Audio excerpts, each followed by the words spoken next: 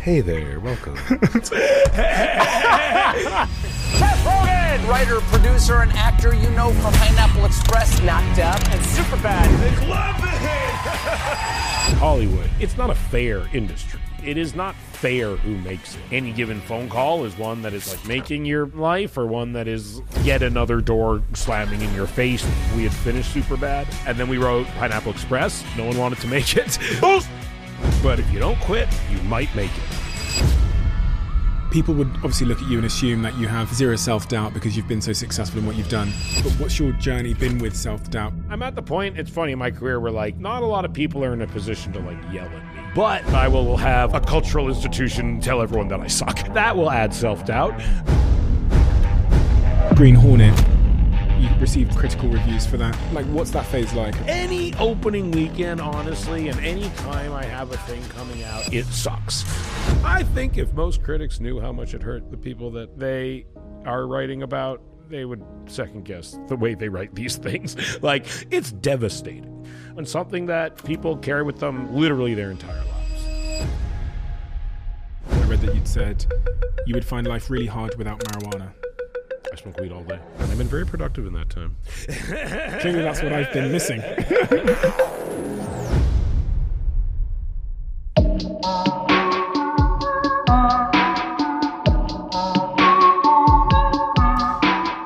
Seth, you've had an incredible twisting, turning career. And I have to say, when I was reading about your earliest years, an unexpected one in many respects. To me, too. What do I need to know about you, where you came from, how you were raised, to understand the man that you are? I mean, I get that depends on your appetite, I guess. I don't think anyone needs to know anything, but if you're curious, I don't know. I mean, there's a lot. I think a general. When I look at my life, I guess I started young. I think that's something that I kind of view as one of like the defining traits and characteristics of my life. And I think I've always worked very hard, and I've always had very supportive parents. And I think those things all are things that, if you're looking at like, if you're curious about how I got to where I am from like a career standpoint, I think, and just like who I am as a person in a lot of ways, I think those things were instrumental. Yeah. Your parents. Yeah. I was reading about them. Yeah. They're very strange people. Yeah. How so?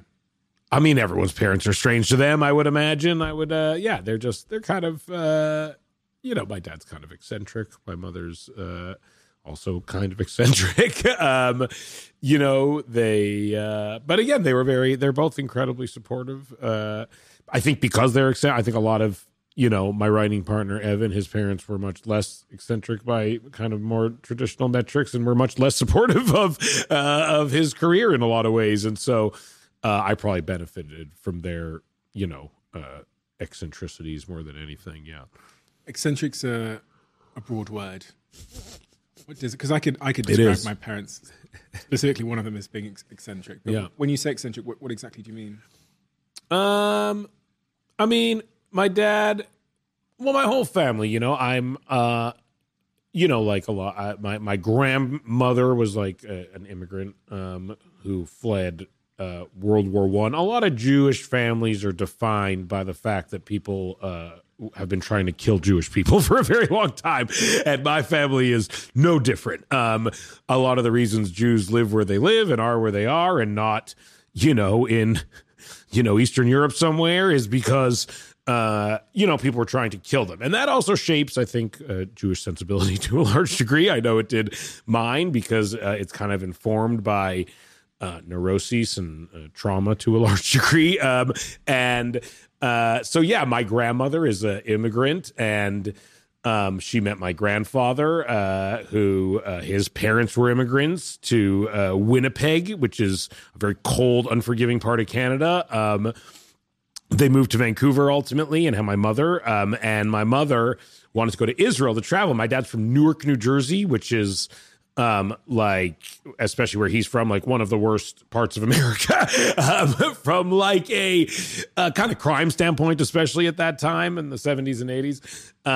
And my dad's like a socialist, and moved to a kibbutz in Israel where him and my mother met, and then moved to Canada. So my dad has always been like incredibly left wing. Especially both my parents, but my dad really, like, he would have stayed like essentially living on like a commune his whole life, if he never met my mother, basically. Yeah. And he has like incredible kind of like, I guess it's OCD. I don't know if it's a disorder. I would say he has obsessive compulsive tendencies. And he has Tourette syndrome, so he's twitchy, and I have it as well to some degree, but those are connected, kind of compulsive, compulsion and Tourette's. No shortage of strangeness to draw from when in my family. What was his relationship like with money? I'd say not that relevant. I mean, I think. I did not grow up with a lot of money.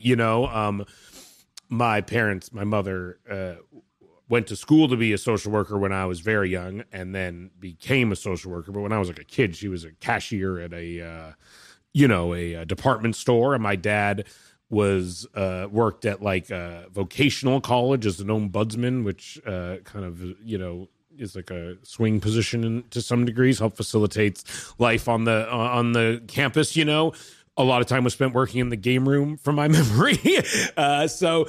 We grew up, in a small apartment. And then, I think some people who don't grow up with a lot of money, I think are taught to really like revere money and kind of put a lot of emphasis on it. And I think other people who don't grow up with a lot of money kind of are taught that it's not that important. And as long as you have enough to do certain things, then that's enough. And it's not something that you should like fetishize or, make the be all end all by any means. And I was definitely more raised like that. Yeah. Is there sometimes a bit of a paradox when your parents don't value money, and maybe they sometimes struggle with it, that you grow up trying to avoid that struggle?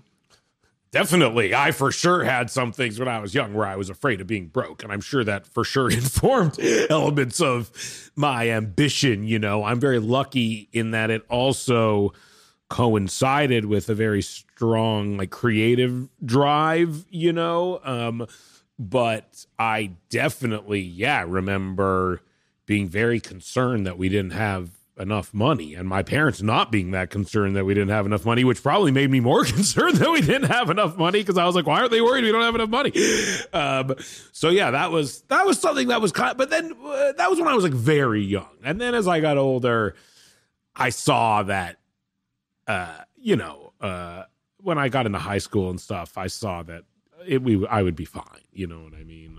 On the grand scale of things. In that apartment, when you were quote unquote very young, if I'd asked you, if I'd said, Seth, what are you going to be when you're older? What would you have responded to me?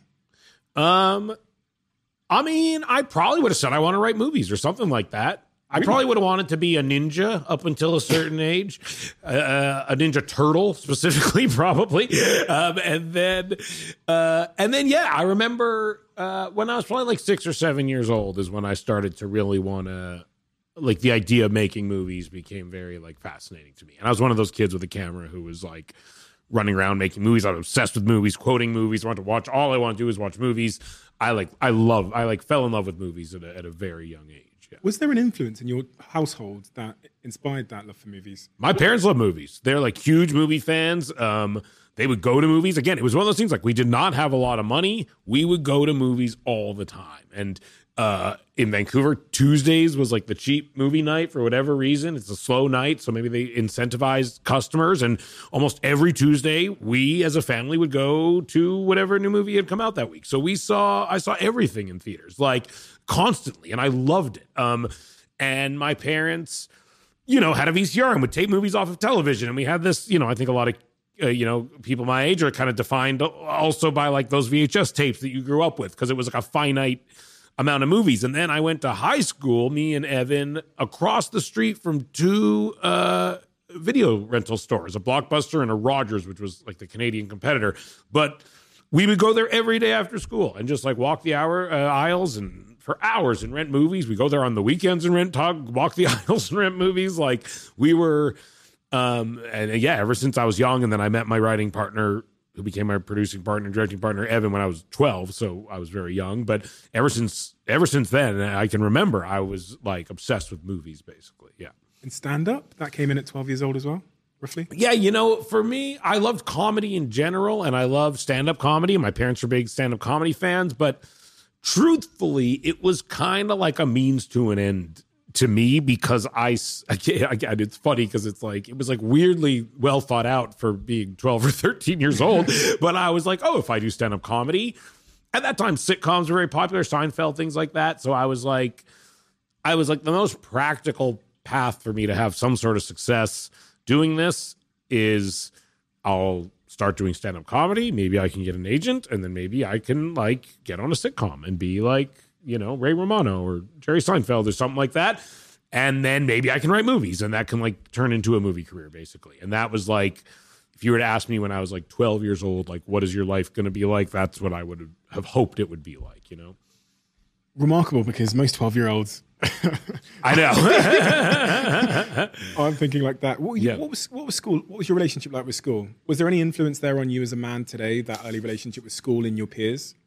For sure. I mean, the first movie I wrote was Superbad with Evan, and it was very much informed by our high school experience. It's largely based on real things that happened. I would say the educational aspects of school was lost on me. And I, from a very young age, knew that my ultimate life path was not going to, follow, an academic route, And my parents never put that much emphasis on it, honestly. Like, they weren't like, my dad dropped out of college, that they weren't like, you have to do this, I think more than anything, they actually saw that I was like very inspired to do comedy and I loved movies, and they saw I was willing to work very hard from a very young age. And so, honestly, from the time I entered high school, which was when I was 13, they were like, they didn't care that much that I was not doing that well in high school because I was always working really hard on writing movies and doing stand-up comedy, like from around that time until I got a little older. But like, they saw I wasn't like lazy. I was just motivated to do something other than school. But the culture of school I loved, and the things that happened at school I loved. And I thought the kids I went to school with were hilarious. And we would go to parties every weekend, and people's parents would be out of town, and we were trying to hook up with girls and buy beer, and our friends were getting licenses and fake IDs and all this shit. And I thought it was awesome and hilarious. And I went to like a public high school in like a big city, there was like 3,000 kids at my school. Vancouver's a real big metropolitan city with downtowns and so, neighborhoods and the good area, the bad, like, you could really get into trouble in Vancouver. So it provided a lot of like adventures, and I loved it. And I wasn't one of those people, Evan either. It's not like we were popular or cool or anything, but we weren't like tortured by high school. We were like, this is a fun adventure and we can have fun here. And especially if we don't put too much stakes on the actual, like, doing well here part of it. Adam, at 15 years old, you went to a Canadian comedy festival. Do you remember? I'm sure you remember. Yeah. I entered like a competition, I think it was. Yeah. And I did pretty well. I placed pretty well in the competition. I was okay. I was pretty good at stand-up comedy. Like it was, yeah. Do you remember the instance where Jerry Seinfeld showed up? Yes, I do. I was auditioning to get into the Just for Laughs festival in Los Angeles. And I show up, and it's during the day, which is not great. There's not that many people there. It's maybe like 5 o'clock. It's not a good time to stand up comedy. I'm like 15 years old, and I flew in for this, There's comics going up and doing their thing. There's like the scout from the Just for Laughs festival there. And like, I'm about to go up, and I'm next, and the MC is about to introduce me, and someone comes over, and they're like, Jerry Seinfeld is about to show up, and he's going to go up instead of you. And I was like, what? I'm like, I'm here to audition for this thing, and they're like, yeah, well, he'll go up, and then you'll go up after. And I'm like, I'm going to go on after Jerry Seinfeld? And they're like, yes. And so he goes up. He I mean, his show is still on, like, he's as famous as you can, as a comedy star as there is alive at that moment. And it's what you're hoping. It's like you go to a stand-up comedy club at that time hoping Jerry Seinfeld will come in. And then it happened. And these people, like, it's like they won the lottery. And he comes and he just, like, annihilates. And then he gets off stage. And then they're like, and now, like, from Vancouver, 15-year-old Seth Rogen. And, and I bombed horribly. And I did not get into the Just for Laughs Comedy Festival. And I told Jerry Seinfeld that story, and he was completely uninterested. He could have cared less. It seems like a tough thing for a 15-year-old, a pretty horrific firing line for a 15-year-old to put themselves in, stand-up comedy. Yeah, I think part of it, honestly, was informed by like my overall like naivete to some degree, but I also, I was good enough at it that it instantly wasn't like a viscerally painful experience. You know what I mean? And it's probably, I played some sports in high school, but it was probably a similar. I imagine it's a similar mentality. Where you're like, yeah, there's stakes to this and there's ups and downs to this, but overall I'm good at it and I seem to be progressing in the right direction. So it's worth the stress of it in order to pursue it, and at times it's phenomenal and as fun as you would hope anything would be, but also honestly, what was more fun was at that time, me and Evan started to write Superbad. And that was like what I really loved doing. And like I liked doing stand-up comedy and writing stand-up jokes, but like I loved sitting with Evan and writing a movie. And to me, that was like, at the time, it's frustrating because you're like, will this ever get made? Is this pointless? Are we wasting our time? Is this just a silly pursuit? But I just loved it, There's this through line in all your sort of creative work often, which is about like making people laugh. Yep. Have you ever figured out like why, because I've sat here with a lot of comedians. And there always seems to be something about comedians where, I don't know, some instance when they, maybe they were younger or some kind of inspiration in their life, which made them somewhat compelled to, and almost energized by the pursuit of making other people laugh and happy. Does that resonate with you? And have you ever identified where that comes from in you, that pursuit of making people laugh and happy? I think for me, I think some comedians have like a dark origin story, you know what I mean? I don't, I think for me, it was like something I liked and something I was good at and something that I was very like encouraged and fostered to do from a very young age. And I was lucky enough to find another guy my age who was as good at it as I was and as interested at doing it as I was, which is like miraculous. Like I had a lot of like, I read part of that Malcolm Gladwell book and I'm not, about the about, the miraculous kind of set of circumstances that it takes to become like remotely successful in this terrible world of ours. You know what I mean? And like, I think it was things like my parents were big comedy fans, so I saw comedy from a very young age. I'm from Canada, which is like a place that acclaims comedy and respects comedy. So culturally, I'm like from a place where comedy is like, a relevant part of the culture, Canadians, some of their biggest like exports are comedians and comedy shows. Lorne Michaels is Canadian, SCTV. A lot of some of the greatest comedians of all time are Canadian, and so it's something that was always kind of just always a part of like the DNA of being a Canadian person, I think to some degree as well. Also, I'm from Vancouver where they made movies, not to say it's like I grew up in Hollywood, but like you would see movie sets around, I went to a high school. They shot some movies at the high school because it was a very like cinematic looking high school. So you would see trucks and stuff like that. I didn't know anyone who worked in the entertainment industry, but like you kind of would see it around. So it made it a little more obtainable. And if we lived like in the middle of fucking nowhere and it just seemed like completely abstract, you know what I mean? So I think that like my path is honestly one of like being supported and working hard and being very diligent, but also like having an environment that kind of like bolstered my ambition. You know what I mean? Yeah. 16 years old, you get a part in Freaks and Geeks. Yeah. And that brings you to LA with your family. Yeah. What? Your entire family came to LA? Well, my parents. My sister was in college. Yeah. And I read that they'd lost their jobs around that time. Yes. And that made you the sole breadwinner in the house. Basically, yes. Did that feel like pressure? Being 16 years old and being the breadwinner for your house because your parents have lost their jobs. In a way, it felt like an alleviation of pressure because after I remember my dad telling me, like, after like 3 months or 6 months of being on Freaks and Geeks, he's like, you've made more money in this time than I've made my entire life put together.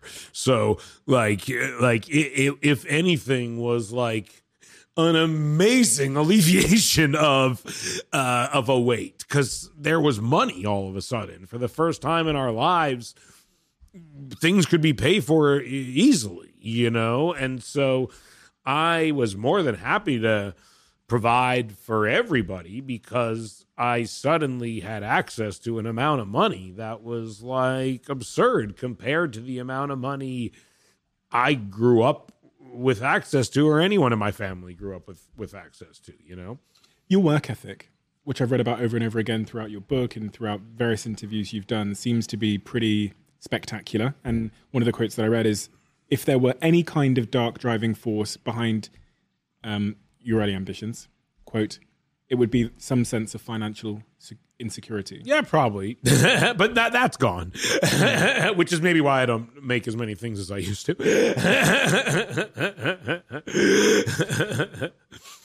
That's an interesting journey to go on, being driven by having that sort of financial insecurity, developing a real sort of strong relationship with work, and then that falling away.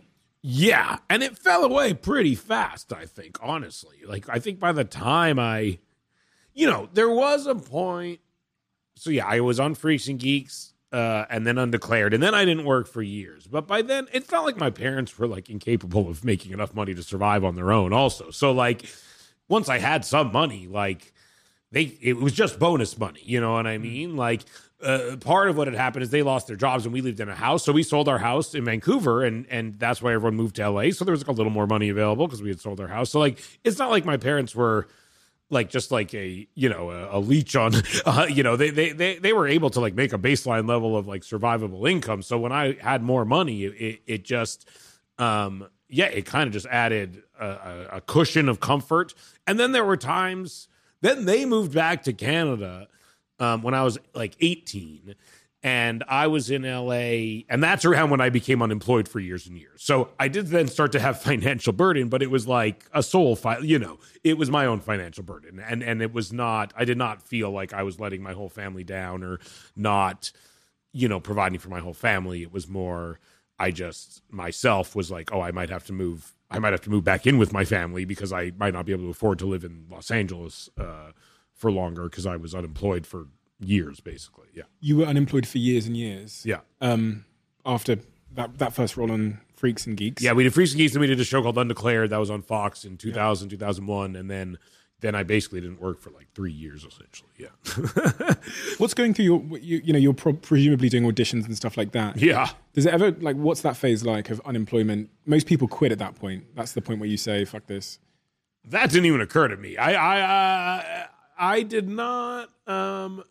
I was pretty kind of had like a chip on my shoulder to some degree. I was writing a lot still, we were still, that's probably when we wrote Pineapple Express, so we had finished Superbad. No one wanted to make it. But we thought it was good. So we kind of put it on the shelf. We're like, let's write another movie. And then we wrote Pineapple Express. So we were busy and we thought it was awesome. And we thought both the movies were awesome. And in general, we were also getting like very positive feedback as writers. We just weren't getting like hired to do anything and no one would make our movie. So it was this weird mixture of things kind of being like encouraging and very frustrating at the same time. And and that's almost like the worst part about kind of being in that part of your career, which is the part of their career most people who live in Hollywood are in, which is one where it's like any given phone call is one that is like making your fucking life, or one that is yet another door slamming in your face that you have to like just suck up and keep moving forward. You know what I mean? And so that's happening a lot at that time. Yeah, and seeing your friends also start to do very well and start to make things, that is, it's very encouraging in some ways, but you inherently get very jealous and you start to doubt yourself, and you start to doubt if you are good enough to do it, or if anyone will ever like see in you what you see in yourself, but yeah, it's, though it's pretty warm in LA usually, so it's easy to just hang out and keep plugging along. What's your you use the word doubt yourself there? What's your journey been with self-doubt? People would obviously look at you and assume that you have zero self-doubt because you've been so successful at what you've done.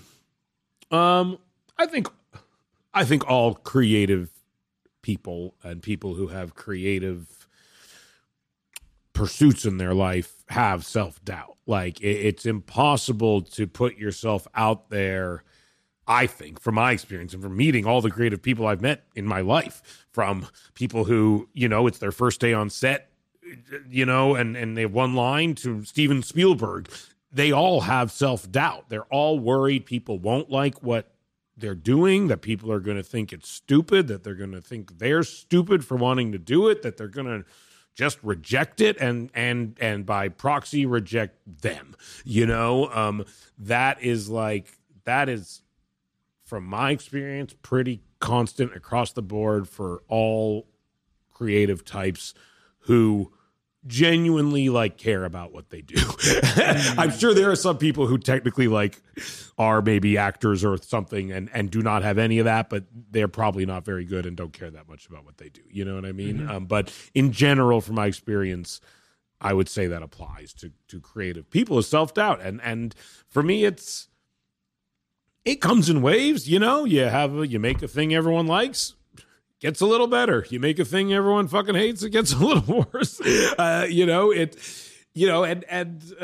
that's a part of also doing what, I do, is like you get, like there, it's like, it's funny. I was saying to someone I work with the other day, like, I'm at the point, it's funny in my career where like not a lot of people are in a position to like yell at me in my job, but like the New York Times will like publish an entire article like saying I suck at my job. And so like that's the trade-off, is like I've worked my way up to not having to deal with that much like personal conflict and face-to-face conflict, but I will have like just like a cultural institution tell everyone that I suck, And so that's kind of like that will add self-doubt, things like that, and so it's for me. It's for me something that's present, but I try not to let it stop me from doing the things that I think are interesting and the things that I think I would enjoy watching.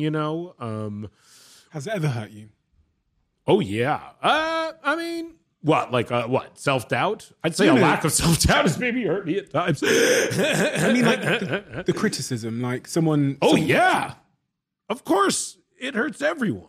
Yes, very much so. I think if most critics knew how much it hurt the people that made the things that they are writing about, they would second guess the way they write these things. Like, it's devastating. It takes years. I know people who never recover from it. Honestly, decades of being hurt by, because it's very personal. It is personal.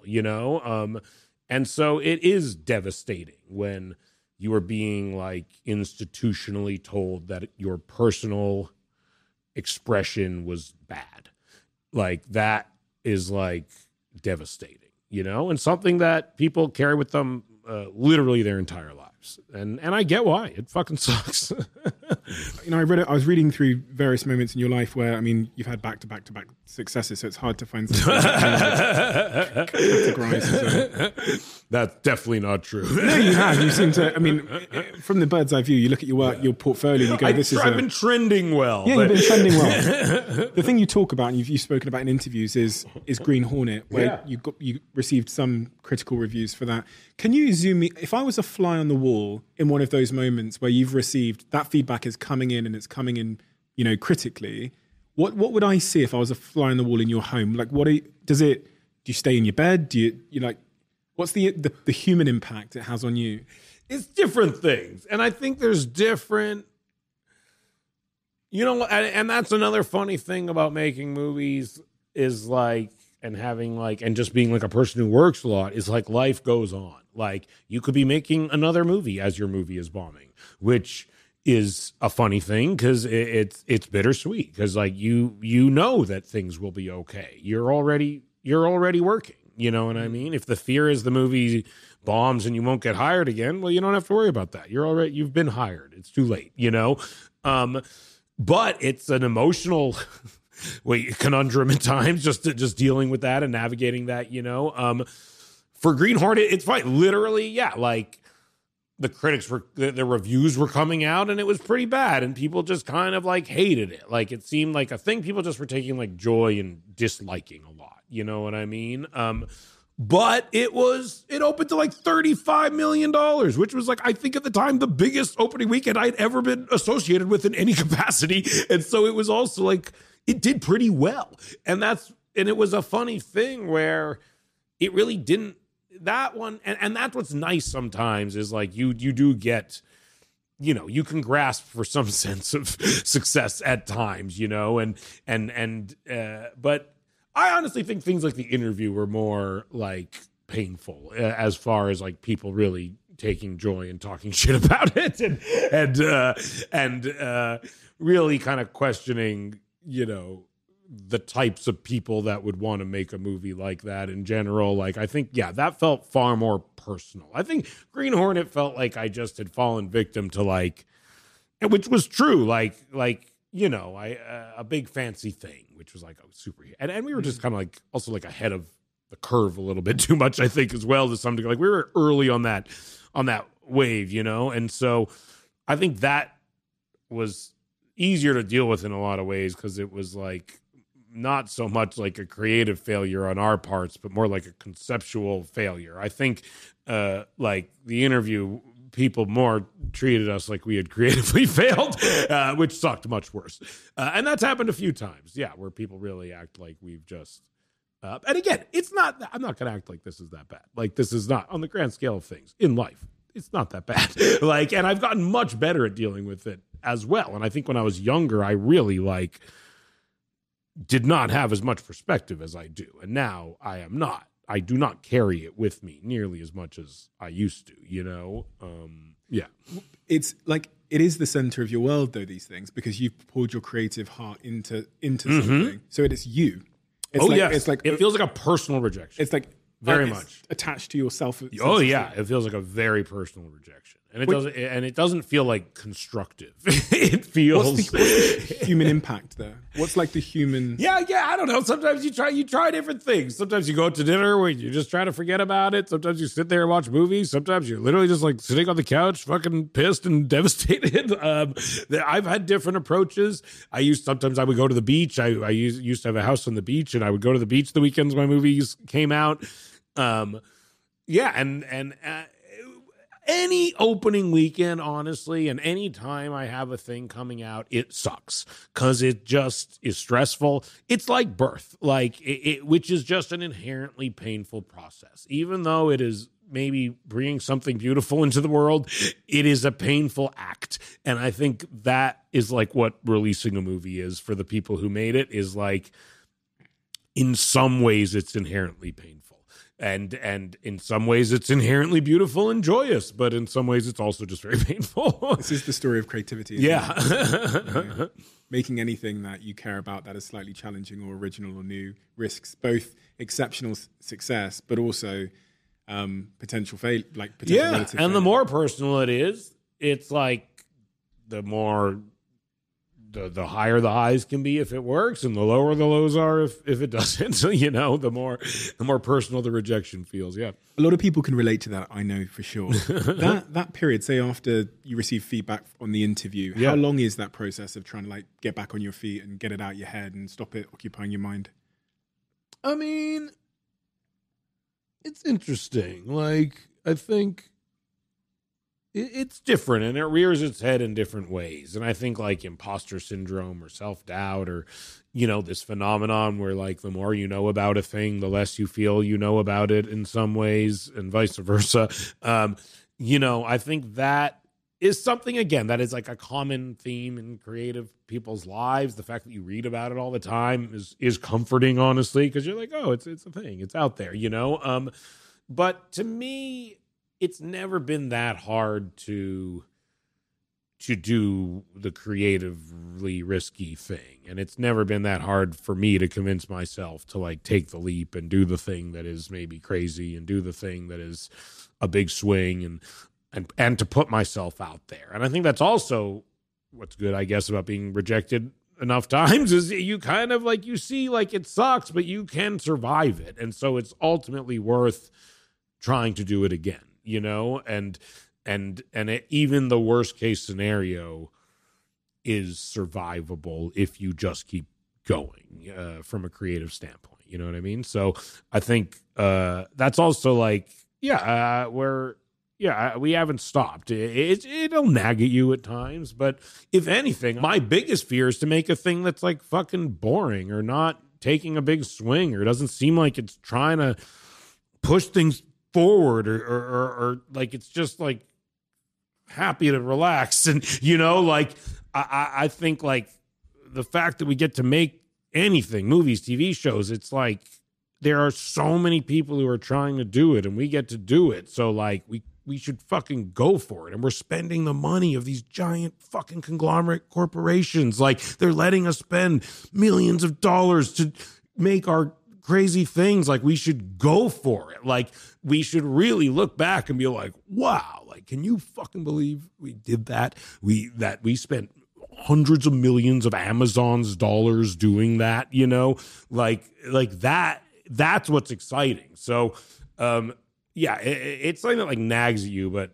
I think luckily for me, and it's who I'm surrounded by, to some degree as well. But like we've always, there's moments where you doubt yourself and you kind of bobble, but I've had always someone being like, fuck it, let's do it, I get the sense, funnily enough, from just the couple of minutes we spent together, that you have no like you almost don't.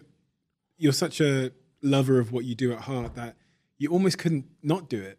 Like, so here's a question then: if I told you today that you could no longer make movies or do anything in the entertainment or creative space, that would be hard. I'd become a ceramicist. Which I do spend a lot of time doing. I know, I've read it. It was quite a lot. Yeah, it would be a real bummer, though. What would actually your life be? I mean, it's tough to think of because it is very like ingrained with who I am and what I do. And it is like, I could stop working. I have enough money to, if I didn't want to keep working, I could never work again and live the exact life I live now until I die. I have no kids. I'm not trying to leave generational wealth to anybody. Like I'm gonna, like we could just keep going. It's genuinely because like I enjoy it and it's a part of who I am and how I spend my day and what I love doing and people generally seem to enjoy the output, which I enjoy, and it seems to be additive to the creative landscape of film and television, the things that I get to be a part of, and so, it mostly comes down to I just like doing it, and so it would be hard to think of what else I would do because, like, on it, like I just write. I enjoy writing, and I've been doing it since I've been writing like screenplays since I was 12 years old. I'm 40, so it's like it's so much a part of who I am that like I do it all the time. If I'm generally working on a few things. If I'm making up a coffee and I have 5 minutes, like I'll write for a few minutes. Like, I genuinely enjoy it. So it would be hard to imagine. I don't know what I would do. You have ADHD? I don't know. Maybe. I mean, I'm pretty good at focusing, honestly. I read that you had Tourette's and ADHD. I do have. Oh yeah, I guess Tourette's. I mean, maybe I'm more. Yeah, I mean, I some Tourette's. Like some Tourette's, which is connected to ADHD. Yeah. I guess, yeah. What has that ever had a role in your life? Is it been causal at all? I don't fully understand Tourette's. If I'm being completely honest, I don't. Well, it's kind of connected to like a compulsion disorder where it's like it manifests in like physical tics and twitches. The most extreme versions are like people, screaming like, swear words and shit like that. But it all roots from like a compulsion to do it. And like, it's like scratching an itch. That's the best way I can describe it. I'm sure you've been sitting across. You are always one decision away from taking your business to the next level. And a decision that's helped me to transform my business is moving over to NetSuite, who I'm excited to say are a sponsor of this podcast. If you don't know already, NetSuite is the #1 cloud financial system, bringing accounting, financial management, inventory, HR into one platform and one source of truth. It's reduced IT costs because it lives in the cloud, so you can access it from anywhere. And the cost of managing and running multiple systems because it's in one unified business management suite. My team and I don't have to worry about tasks being manual and clunky. And it means that I can be more efficient and to focus on more important things like bringing you the best episodes and guests on this show. So I become one of the 37,000 companies that have already made the move over to NetSuite. NetSuite has extended its one-of-a-kind flexible financing program for a few more weeks. So head to netsuite.com/Bartlett for a free product tour. Back to the episode. From people who twitch or have a weird eyebrow thing they're doing or a weird thing they're doing, you know what I mean? And I see it so often, and that is a mild case of Tourette syndrome. And I think so many people have it who are undiagnosed. And I know the exact feeling those people have when they are doing that. And it literally feels like you have an itch on your hand and you're scratching it.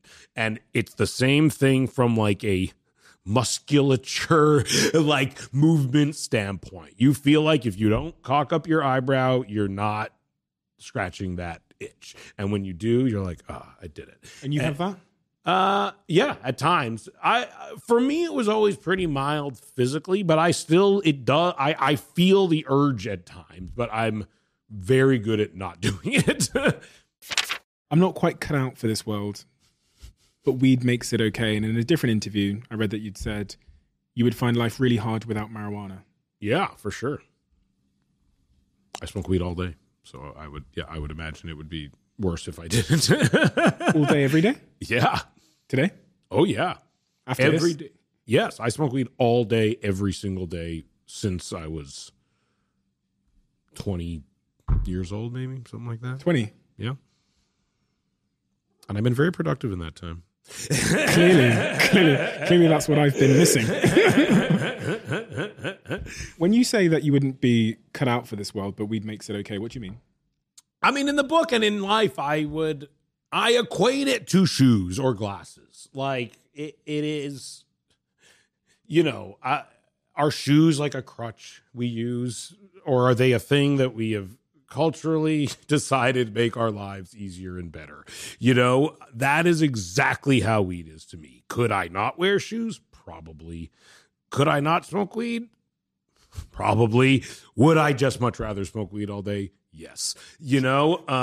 And it's the same. That is how I view it. It only makes my journey through this life more comfortable, more palatable, easier to process, easier to manifest the things that I want to do, exactly how I would be trying to do the same things I do in my life without shoes on or without my glasses on or without a jacket on.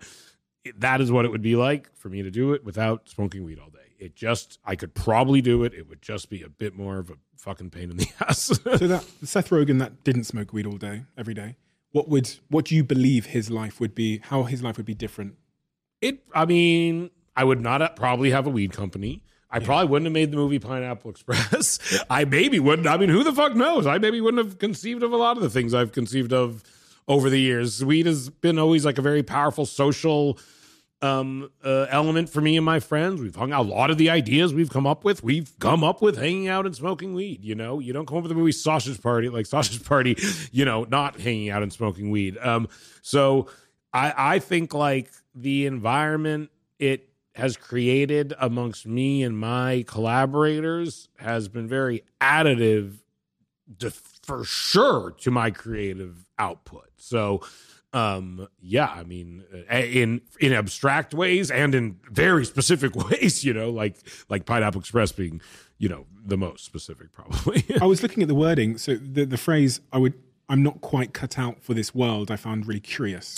I don't think any human is. I think no human is quite cut out for the world, as is exemplified by the fact that we wear underwear, that we need toilet paper, that we have shoes. We're not like these pure beings that just like go out into the world and can exist flawlessly. We do dozens of things that are external to make our lives livable. Weed's actually natural, unlike underwear, and shoes, and glasses. It exists in the real world. But that is part of my premise: is no human is quite cut out for this world. Everyone has things they use to make their lives livable. And for me, weed is one of those things, just like a roof is one of those things, I can tell you the cost of the roof here because it's causing this sound. Yeah, exactly. Which is making it not great for our podcasting, which I think is an actual thing. Can you tell me, is there a cost to weed in terms of, has there been a cost in your life to weed? The upsides are clear because I can see your... No, there's literally, from my, No, I mean, I've gotten it when I was younger. Because weed is illegal, stupidly, there has been situations I have found myself in that are not great in the pursuit of getting weed. But I don't blame weed for that. I blame the government for making weed illegal and making me jump through all these hoops to get it, But in general, in my life, no, there has been no downside to weed or my use of weed or my love of weed. Maybe it's cost me jobs throughout my life. I'm in the Mario Brothers movie coming out soon. I'm in the Ninja Turtles movie that I wrote and produced coming out soon. Like, I'm producing things for giant, companies that do not seem to mind. So I have not, Steven Spielberg put me in his movie. I've not seen a definitive impact on my career because I'm known very much for being someone who smokes weed all the time. You know what I mean? Well, all that success you've had, all those movies you named recently that some of them of which are coming out soon. Having spoken to you today, I get work ethic. I get your innate passion, which seems to have been there since you were a child. But there's people that have both of those things and they're not Seth Rogen. You know what I mean? So is there anything else when you look back on your life? You talked about the circumstance, your mother's, being around that culture. Is there anything about you in particular, a talent? And people find this hard to answer because it requires you to say something nice about yourself. And so celebrities often say, say, oh no, there's, But is there what is it that makes you good at what you do? I honestly think because I grew up watching so many movies, and having parents that appreciated them, I, from a very young age, had an inherent understanding of cinematic storytelling, and that specifically from a writing standpoint, from how the movies were written. That is, for whatever reason, how my brain processed it. How the characters were introduced, how the conflicts between them were set up, how they played out throughout the movie, how they resolved themselves or didn't resolve themselves throughout the movie, how they manifested in set pieces and sequences that exemplified the conflicts and the themes and the tensions between the characters. For whatever reason, from a very young age, I was able to understand and write those things. And I look back now as like a 40-year-old person who has produced and helped countless people with their screenplays and written countless screenplays. Like there are things about like what we put into Superbad as like 14-year-olds that are like fundamentally functional and good in a way that is like beyond like the average 14-year-old's ability, the average writer's ability in a lot of ways, like, and that is something that me and Evan really we were lucky. Like we got it. And I think honestly, as an actor, I mostly credit my ability to act through a writing lens. And I think as an actor, I understand what the story needs. I understand how that character needs to affect things, what that character needs to do in order for this story to be told effectively. I don't view my acting as internally as the other actors I work with. I know it. I see it. I talk to them about it all the time. I view it much more from like a big picture. Like, okay, here's the role this character plays in the story. How do I make that work as well as it possibly could, and I can do it. So I have some performance ability, which not everyone does, but I think my understanding of how story works kind of helps compensate for the fact that I'm not the greatest actor and that I am able to work with actors who are much better than I am, honestly. But I think if I had to answer that question, which I'm uncomfortable doing, that is how I would answer it, is for whatever reason, I found a guy with the same skill, which is like miraculous. But like from a young age, me and another guy had a very inherent sense of like how to write a movie, basically. There's a young creative listening to this now, sat in their bedroom or driving in their car, pushing their pram or walking their dog, whatever. And they're a creative in whatever industry. It could be DJing or, author. They could be an actor. Yeah. What is the actionable advice that you could give to them to give them a shot of, because there's a lot of creatives out there that are struggling. Yeah. And you would have had this bird's eye view on creators that end up being successful, in their careers, and those that maybe have the talent but don't end up getting there. Is there anything actionable that you can say to them that would help them end up in the talented, successful group? Unfortunately, the only way to mitigate not being successful is to not quit. That's it. If you don't quit, you might make it. And if you quit, you definitely won't. And honestly, I think after all the years I've seen people make it and not make it, the only common denominator is that. Like, I've seen actors write themselves off, be like, I'm never going to fucking do this. Try to get other jobs. One of my dear friends who's an actor, he's been an actor. He's a great actor, a brilliant actor. And his career ebbs and flows, comes and goes. He'll star in a TV show for a few years. He won't work for 2 years. He went and tried to get a job at like a car dealership one day. And I was like, what are you doing, man? Like, and he's like, I can't, I've quit acting. No one's going to fucking hire me again. I'm unhireable. Now he's like the star of the most successful play on Broadway right now.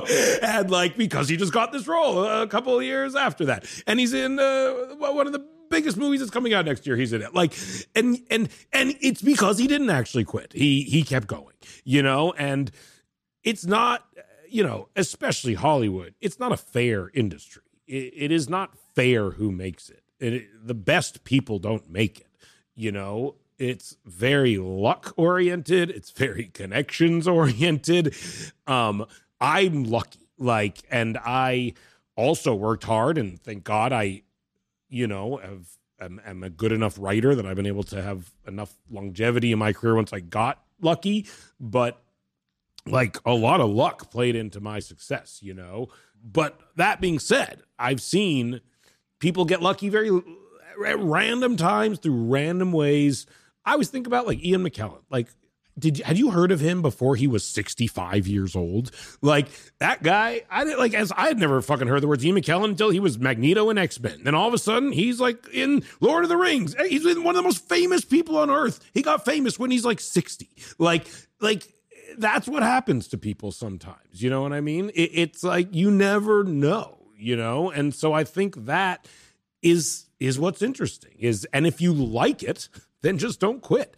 And as long as you have enough to survive, then just keep trying to do it, you know? But there's got to be something that I can do to increase my luck. Be really good at it.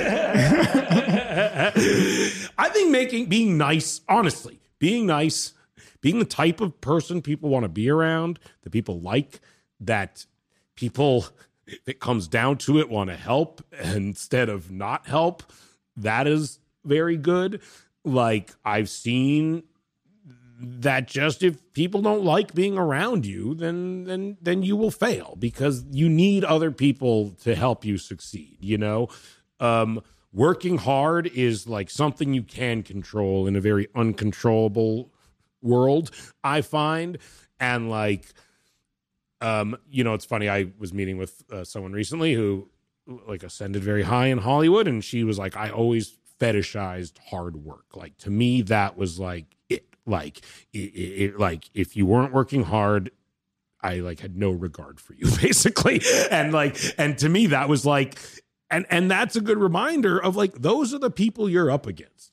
And that was something that I always knew from a young age, was like, I don't consider myself a competitive person, but I knew succeeding in Hollywood was inherently a competitive pursuit.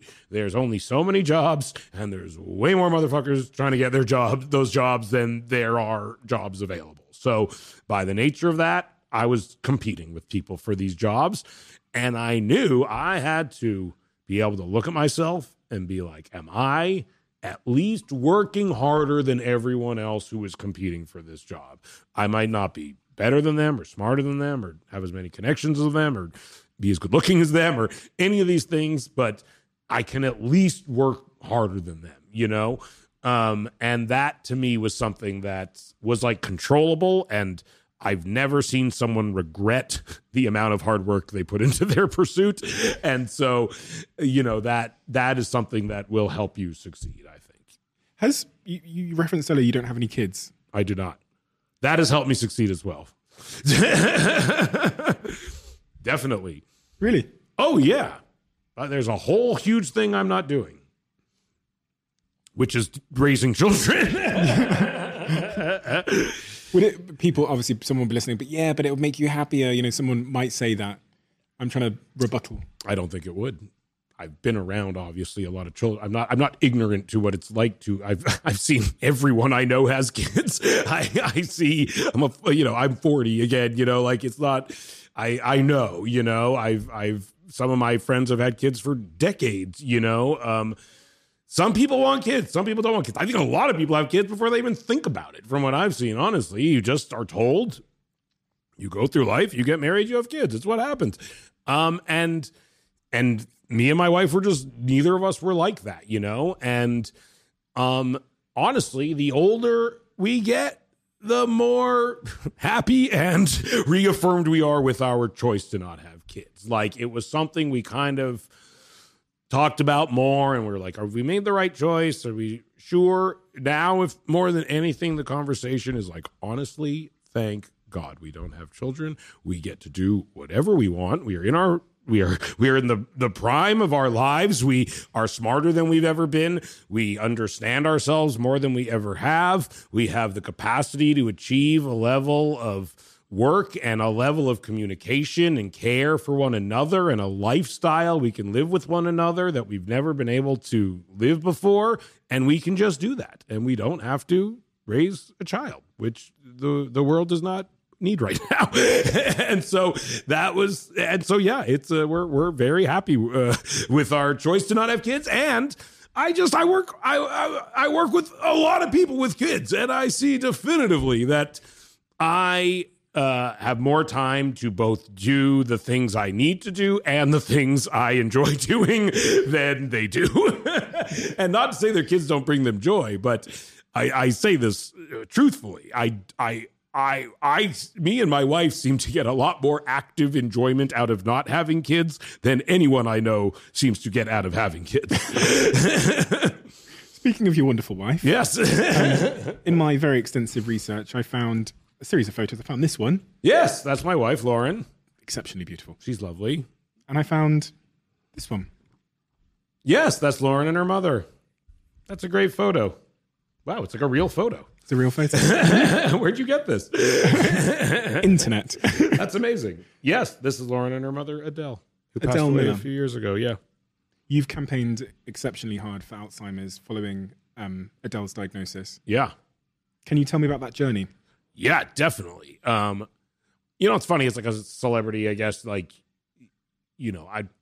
you're kind of asked to do a lot of charity things and find like a cause, I think, and I think there's pressure to find a cause. And I think a lot of people adopt causes that are not organic to them and who they are. And they kind of find themselves, in the midst of a cause. And that had happened to me in the past. I would go to some charity events and I always felt very out of touch with it and didn't really understand it. And then I met my wife, and this is in regards to the charity, but also in regards to just our relationship. I'd never been in a serious relationship ever in my life, really. Like a few months here and there I had dated, but never. And in 2005, I started dating my wife, Lauren, and she was the first serious relationship I ever had.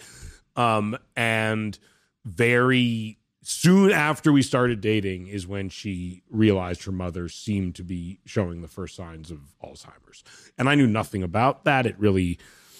It's not in my family. And what I didn't understand is like, oh, it was a disease that had like no treatment, no cure. It was only going to steadily get worse until she died from it, which was truly devastating and put me and my wife on like a pretty intense journey for the next 15 years or so, basically. It really took a lot out of us, and my wife especially, Lauren felt very out of control and very devastated and really scrambling for like a outlet or a way to gain some kind of agency over the situation. And our friend suggested we do a comedy show and maybe give the money to like an Alzheimer's charity. And we did, and it went very well. And my wife started telling her story as a young woman whose mother was in her 50s and diagnosed with Alzheimer's.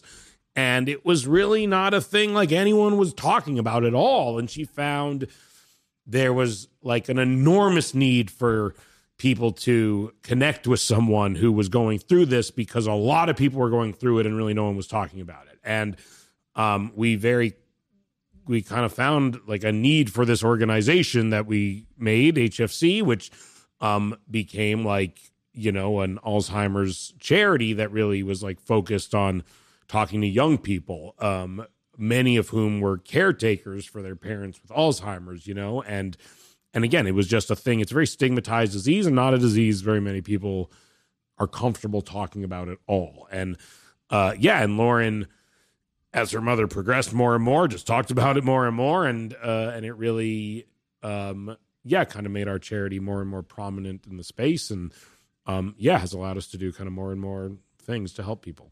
You say people don't talk about it enough. And part of that results in people thinking about Alzheimer's as just losing your keys or forgetting a sentence or something. Yeah. What is the reality of Alzheimer's as you've observed it? Well, it's different for everyone, but it's inherently, for my mother-in-law, like, she forgot how to speak, how to go to the bathroom, how to talk, how to eat, how to walk, and was essentially like, someone you would move from the bed to the wheelchair, force feed, essentially. You move back to the bed. She was like that for like 7 years or something like that. I think she didn't, and again, I'm bad with years. She didn't speak for several years. And it was, if you saw her, you wouldn't assume it was dementia or Alzheimer's. You would assume she had some like horrific stroke or something like that. It was not what I understood like cognitive decline could cause, It was far more devastating. And I think people don't understand how kind of dire it is, or they do understand and they just, again, don't like talking about it because it's really scary. And people are weird about their brains, mental health, obviously, in America especially. People are very weird about not a thing they like talking about. And so, it kind of taps into a lot of things people are just scared of in general. What toll does that have on the people around her, like yourself and your wife? I mean, it was just devastating for my wife, especially. Like, it was truly one of the most upsetting thing you could imagine is like very slowly seeing your mother die over the course of years and years and years and years and years and years and years and years and years. You know, it's yeah. I mean, it caused yeah. It was very grim. You know, but through the charity, you know, there was a lot of like kind of hope that came up at times, and a lot of like. You know, kind of like wonderful things that it felt like we were able to do as a result of it. So there was kind of bittersweet moments, but in general, it was terrible. Has that been one of the hardest times of your last couple of decades for you? That process? Oh yeah, for sure. I mean, yeah, especially, you know, being married to someone who is going through something incredibly traumatic, is you know, it's hard for them, and it's hard for you to know how to support them properly, and how to, you know, navigate their feelings in a, you know, productive and loving way, you know, and it's obviously much harder for them, and you know, it is, but yeah, it can be hard for everybody. Adele passed away 2020. Yeah. What impact does that have on the family?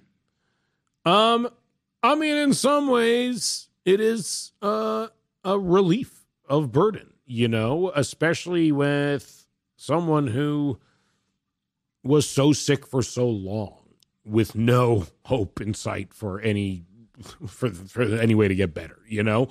And also like devastating, you know, and it's something that I'm always not having to remind myself, but something I'm always reminding myself of is like, you know, your wife, her mother died recently. Like there's a lot going along with that. And although there's like this constant thing that we are not dealing with, there is another thing, you know, and again, in many ways, like the active agony of her mother kind of slowly dying was probably worse, but this is also bad in its own way, you know? You mentioned Americans don't like talking about their mental health. Yeah. Or really anything related to their cognitive functions. Yeah. I've never heard you speak about your mental health. I don't think it's that interesting. That might be why. Have you ever had anxiety? Not really. Not more than the average, you know. I often think that the creatives over-index with anxiety for kind of some of the reasons we talked about earlier. Yeah, I think I have anxiety, but I also am constantly reminding. I'm good, I think, at analyzing my own feelings and behavior to some degree. I do have anxiety sometimes, but I'm also having to remind myself that I am like going through things that are objectively anxiety-inducing to almost anyone, and I would probably be weird if I wasn't feeling some sort of anxiety with the amount of public facing pressure and exposure I have at times. So you just tell yourself like, yeah, you are feeling anxious right now because you are dealing with this thing that has a lot of public pressure on it, you know? So I think in general, I have pretty good mental health, I think. Ask the people who work with me. It seems like an unhuman way to live, right? Being in the spotlight and being receptible to so much public feedback. Like you talked about how shoes are kind of unnatural and roofs are unnatural. There's the way that we all live these days seem to be so far from what it is to be a human. Yeah. What can we like? What do we need to do you think, to get back to being a little bit more human? I don't know. I don't know if I'm the best person to ask that to, but I personally have tried to spend less time on social media. I think that is a good thing. I don't think that contributes to one's humanity necessarily. What are the things that make you feel most human then? And most connected? I think spending time with my loved ones, my wife, my my dog, my sister, my family, my parents, my friends, going to dinner with my friends, going to their houses, hanging out with my friends. I even though I don't have kids, I enjoy going to my friend's house and hanging out with them and their kids, writing with, being creative with my friends, doing things with my friends, making things with people that I respect, and the feeling that I'm a part of making something that I am excited about and that I think is really good. That is, I again, for me, that's like, those are the moments where I feel like I am personally like living up to my potential, and feeling like, and it is about the other people, even at times when it is work related, and I do think, the connections that you make with people, even when they are creative, are relevant and important, and so, yeah, I think those are the things that I value, is like personal relationships and creative ones, which I also view as personal. You've done so much in the space of writing and entertainment. You've then embarked in other pursuits, businesses, Point Grey, huge success, Houseplant, massive success. That's in a different industry. That's in, the more entrepreneurial side of your passions. What is it now for you? Like, what is the thing? What makes you, having achieved all of this, fired up and excited about a challenge? I get excited and it's a simple metric, I think, which is anytime we're making a thing that I know I would be psyched if I saw it or got it or saw it was out in the world, I get excited. Like, and that's kind of it. Like, if I'm making a movie and I'm like, I would love this movie, I would see this movie and be like, this is fucking great. Whoever made this movie, like, fuck, they went for it. They did it. I'd be jealous I didn't make this movie. That's when I know I'm doing something good. And it's the same thing with Houseplant. If we make a thing and I'm just like, this is awesome. If I saw this, I would want this. If I saw someone else made this, I'd be like, fuck, why didn't we think of that? Why didn't we make this? Why were we not thinking of this?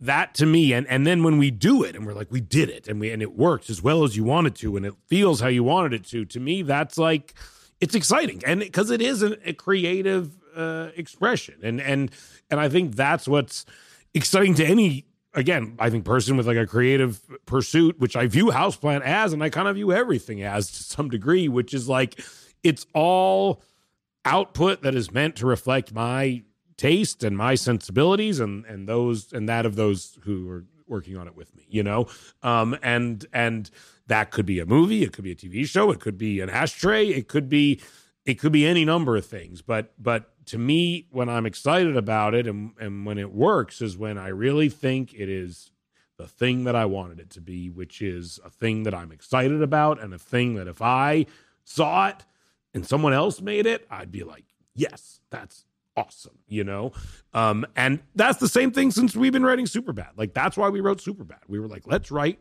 our favorite movie. Let's write the movie that we want to see and no one else is making. And it was the same thing with Pineapple Express. This is the end. And The Boys was a comic book we loved. We were like, let's make this. No one else is going to let's make this into something, It's the same thing with everything that we've done for the most part, which is like, let's make the thing we want more than anything. Why not make the thing that you think other people will want?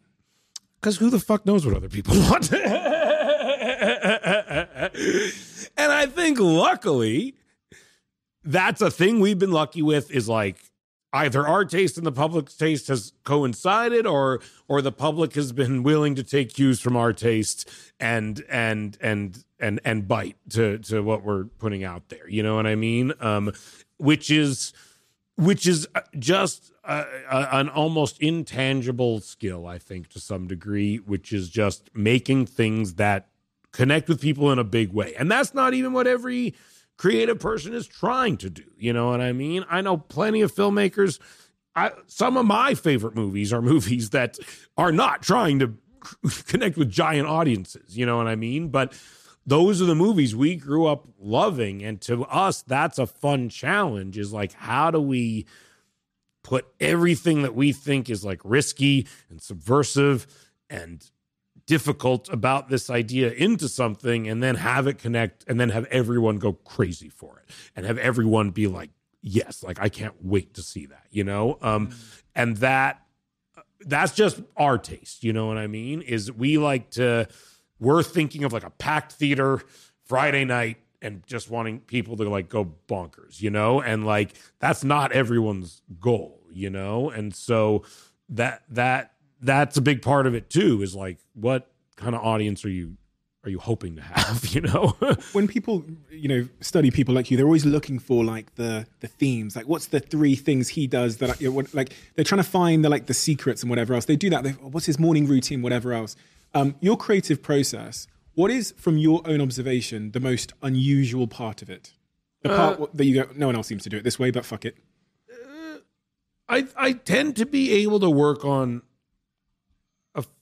not everyone, and I work with a lot. I'm lucky also because I get to work with a lot of like literally like the most brilliant people in the world who do what I do. So I have a very front row seat to like an incredibly high level of performance, on a writing standpoint, acting standpoint, directing standpoint, all these things. I'm getting to see like truly the best versions of it, but I think, for me, I am good at switching gears and compartmentalizing. I find some writers maybe would think that is strange, and the idea of like writing 2 different things in one day would be strange to some writers. The idea of like, okay, I'm going to write one TV show in the morning and then a movie in the afternoon. I think that, but again, to me, it's very intuitive. Some writers find switching gears creatively, especially midday, difficult. I can work on 5 different things throughout the day, and whenever I'm working on whatever thing it is, I'm pretty able to like fully engage on that thing. I physically write more than I think most people do. With a pen? No, on a keyboard. Like I find a lot of writers want to talk about like. To me, I'm like, just write it. Let's just write it. Let's just see how it looks. Let's just try it. Just write it down. Like, and I think a lot of people are precious with writing, and a lot of people, it's like they kind of like, they try to like, it's very like sanctimonious or something like that, but I try to like really just write different versions of things. I share a lot of early versions of things with like a group of people that I trust. I'm sending rough versions of things to people. I'll rewrite it instantly. I'll do 100 drafts of something, I'm really not precious with that, but I don't know. I mean, I don't know if like, I don't know what people expect. I'm more curious than other people's creative processes, honestly. Like it's so ingrained in who I am. Like, I've been doing it since I was so young. Like it's truly like a part of like my brain chemistry and my development is built around, writing and writing movies specifically. So like my personality, I think in some ways is engineered around writing and making movies in some ways, because I've been doing it since I was so young. So I really think it's become a very fluid part of who I am, and it doesn't feel like often I'm like sitting down to work. It's like, it's just kind of a fluid part of my day. I do also have like, I get a schedule sent to me by my assistant at the end of every night that tells me what I'm doing the next day. I pretty much just do what's on the schedule. She sends you an email, right? Yeah. And it will say 10 p.m. do this, Seth. Yeah, it'll be like 10 a.m. to 2 a.m. And there'll be like giant free blocks of time in there where I will write usually, or me and my partner will organize our own. We'll organize our own writing time amidst that. But I'm pretty regimented from a schedule standpoint, which does surprise people, because people will encounter me and be like, let's get together like sometime this week. And I'm always like I'm like scheduled like like a month out pretty rigorously throughout the days. But if I asked you what your schedule was next week, would you? I have no fucking clue. I don't know my schedule is Monday. I'm also, I'm good at, I like dealing what's right in front of me, honestly, as well. Like I can't begin to process what's happening next week. Like I truly, that's too much for me. Like I know like the big things, like the benchmarks, you know what I mean? Mm-hmm. But if you're leaving the country or something. Yeah, if there's some big thing I have to do, but like in general, I have no idea what's happening the week before. Have you, a bit of a left field one, but have you observed a point in your trajectory where you become somewhat so successful or somewhat, so famous that happiness begins to decline? No.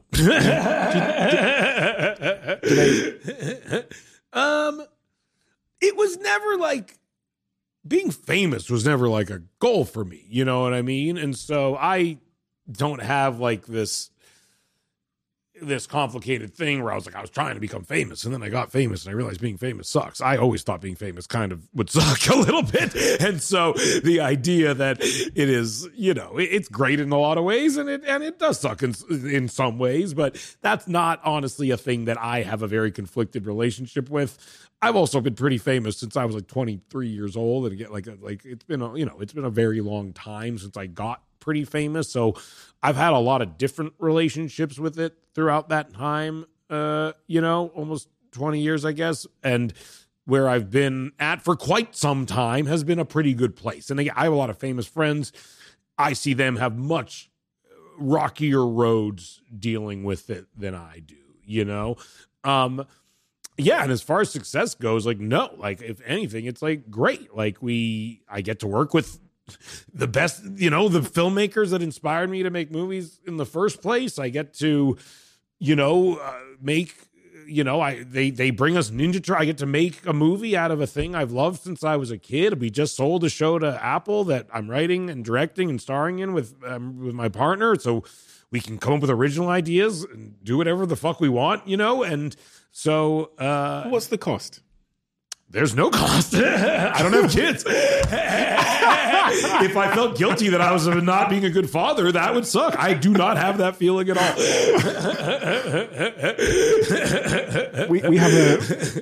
We have a closing tradition on this podcast where the last guest leaves a question for the next guest. Okay, great. Not knowing who they're leaving it for. And we have a new tradition on this podcast, which I'll talk to you about. Great. The question left for you. Yeah. Okay, the handwriting is not the best. Who left it? I can't tell you. That's good. a secret. Looking back on your love life, okay, can you see patterns in it, good or bad? And what was the greatest love of your life? What did it feel like? And how has it affected you up until this present moment? And I guess this is a good time to slide that to you. There you go, Lauren. Yeah, I mean, I made a whole movie about how I was not well liked in high school by women. And yeah, I was never...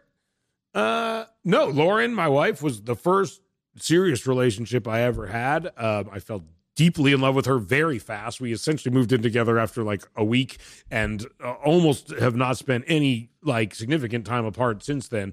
You know, we've never broken up. We've never had any serious issue throughout the entire time we've been together, which has been like 17 years or something like that. And if anything, she has like really helped me do better work. She's been a real supporter. And also she herself is a brilliant writer and director and filmmaker. And she's been, you know, a very, at times, kind of direct voice in improving our work. I think the most tangible thing is the movie Neighbors, which we've talked about in the past, which is our most successful movie we've made.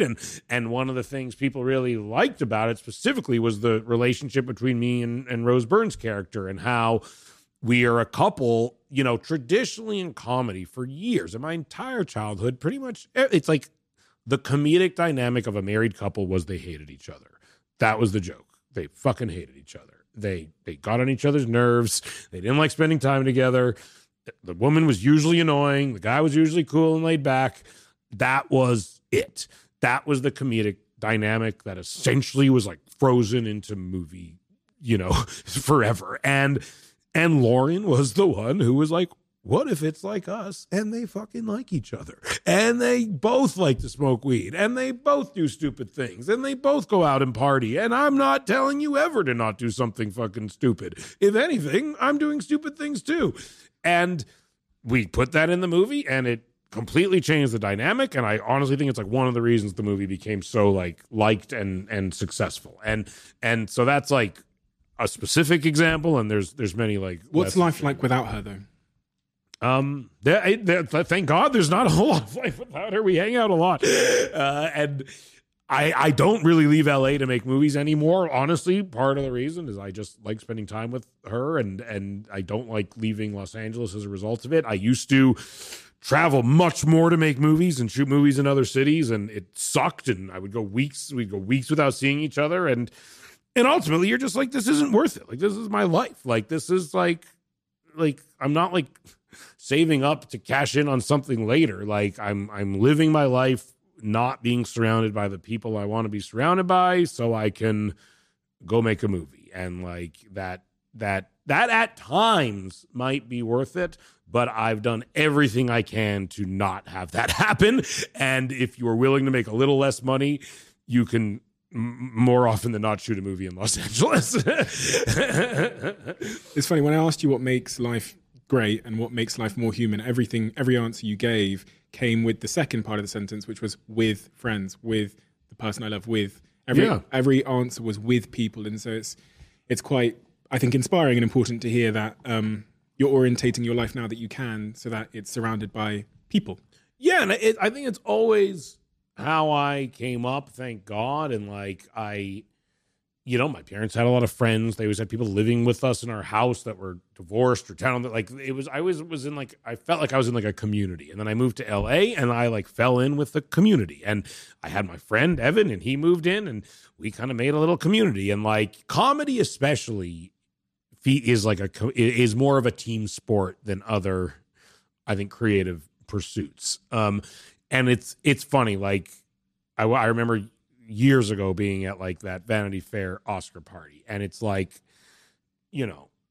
big crazy party. Everyone in Hollywood's there, and there's like one corner of the party where every comedian is, and they're like all together in one little lump, and like. And it was like, and it was so funny. And I was just like, no other genres like that. Like it's not like all the serious actors are together.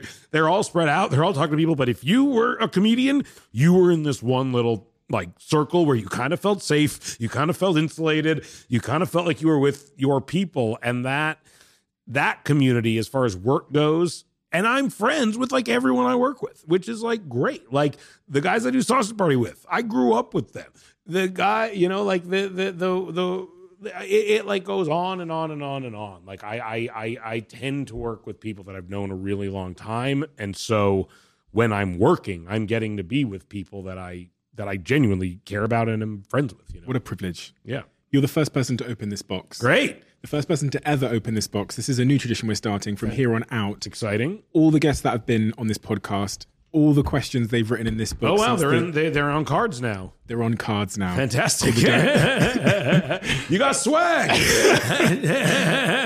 Called the Diary of a CEO conversation cards. You're going to be, I've put 20 of them. There's 60 of them in total, 60 or 100 of them in total. I've put 20 of them in here. All I'm going to ask you to do is to pick one at random. Yeah. And then answer the question. Okay. I'm going to do it. Okay. It's got a QR code. Hey, it's got their handwriting. What is the greatest gift another human has given you? Love. Also, I got paid a lot of money to make Green Hornet, so that was no, it's love though. It's for sure love. Thank you, Seth. The hardback version of the paperback version of your book is now out. It's out. And it's phenomenal. Thank It's you. Hilarious. It's phenomenal. It's it was very fun vulnerable. to write. I mostly didn't want to humiliate myself. That was my goal. I was talking to another friend of mine who's writing a book the other day, and I was just like, my whole goal was for the book to come out and to the general consensus to be that I'm not a fucking idiot, which I did. I feel very secure with that. Thank you, Seth. Thank you.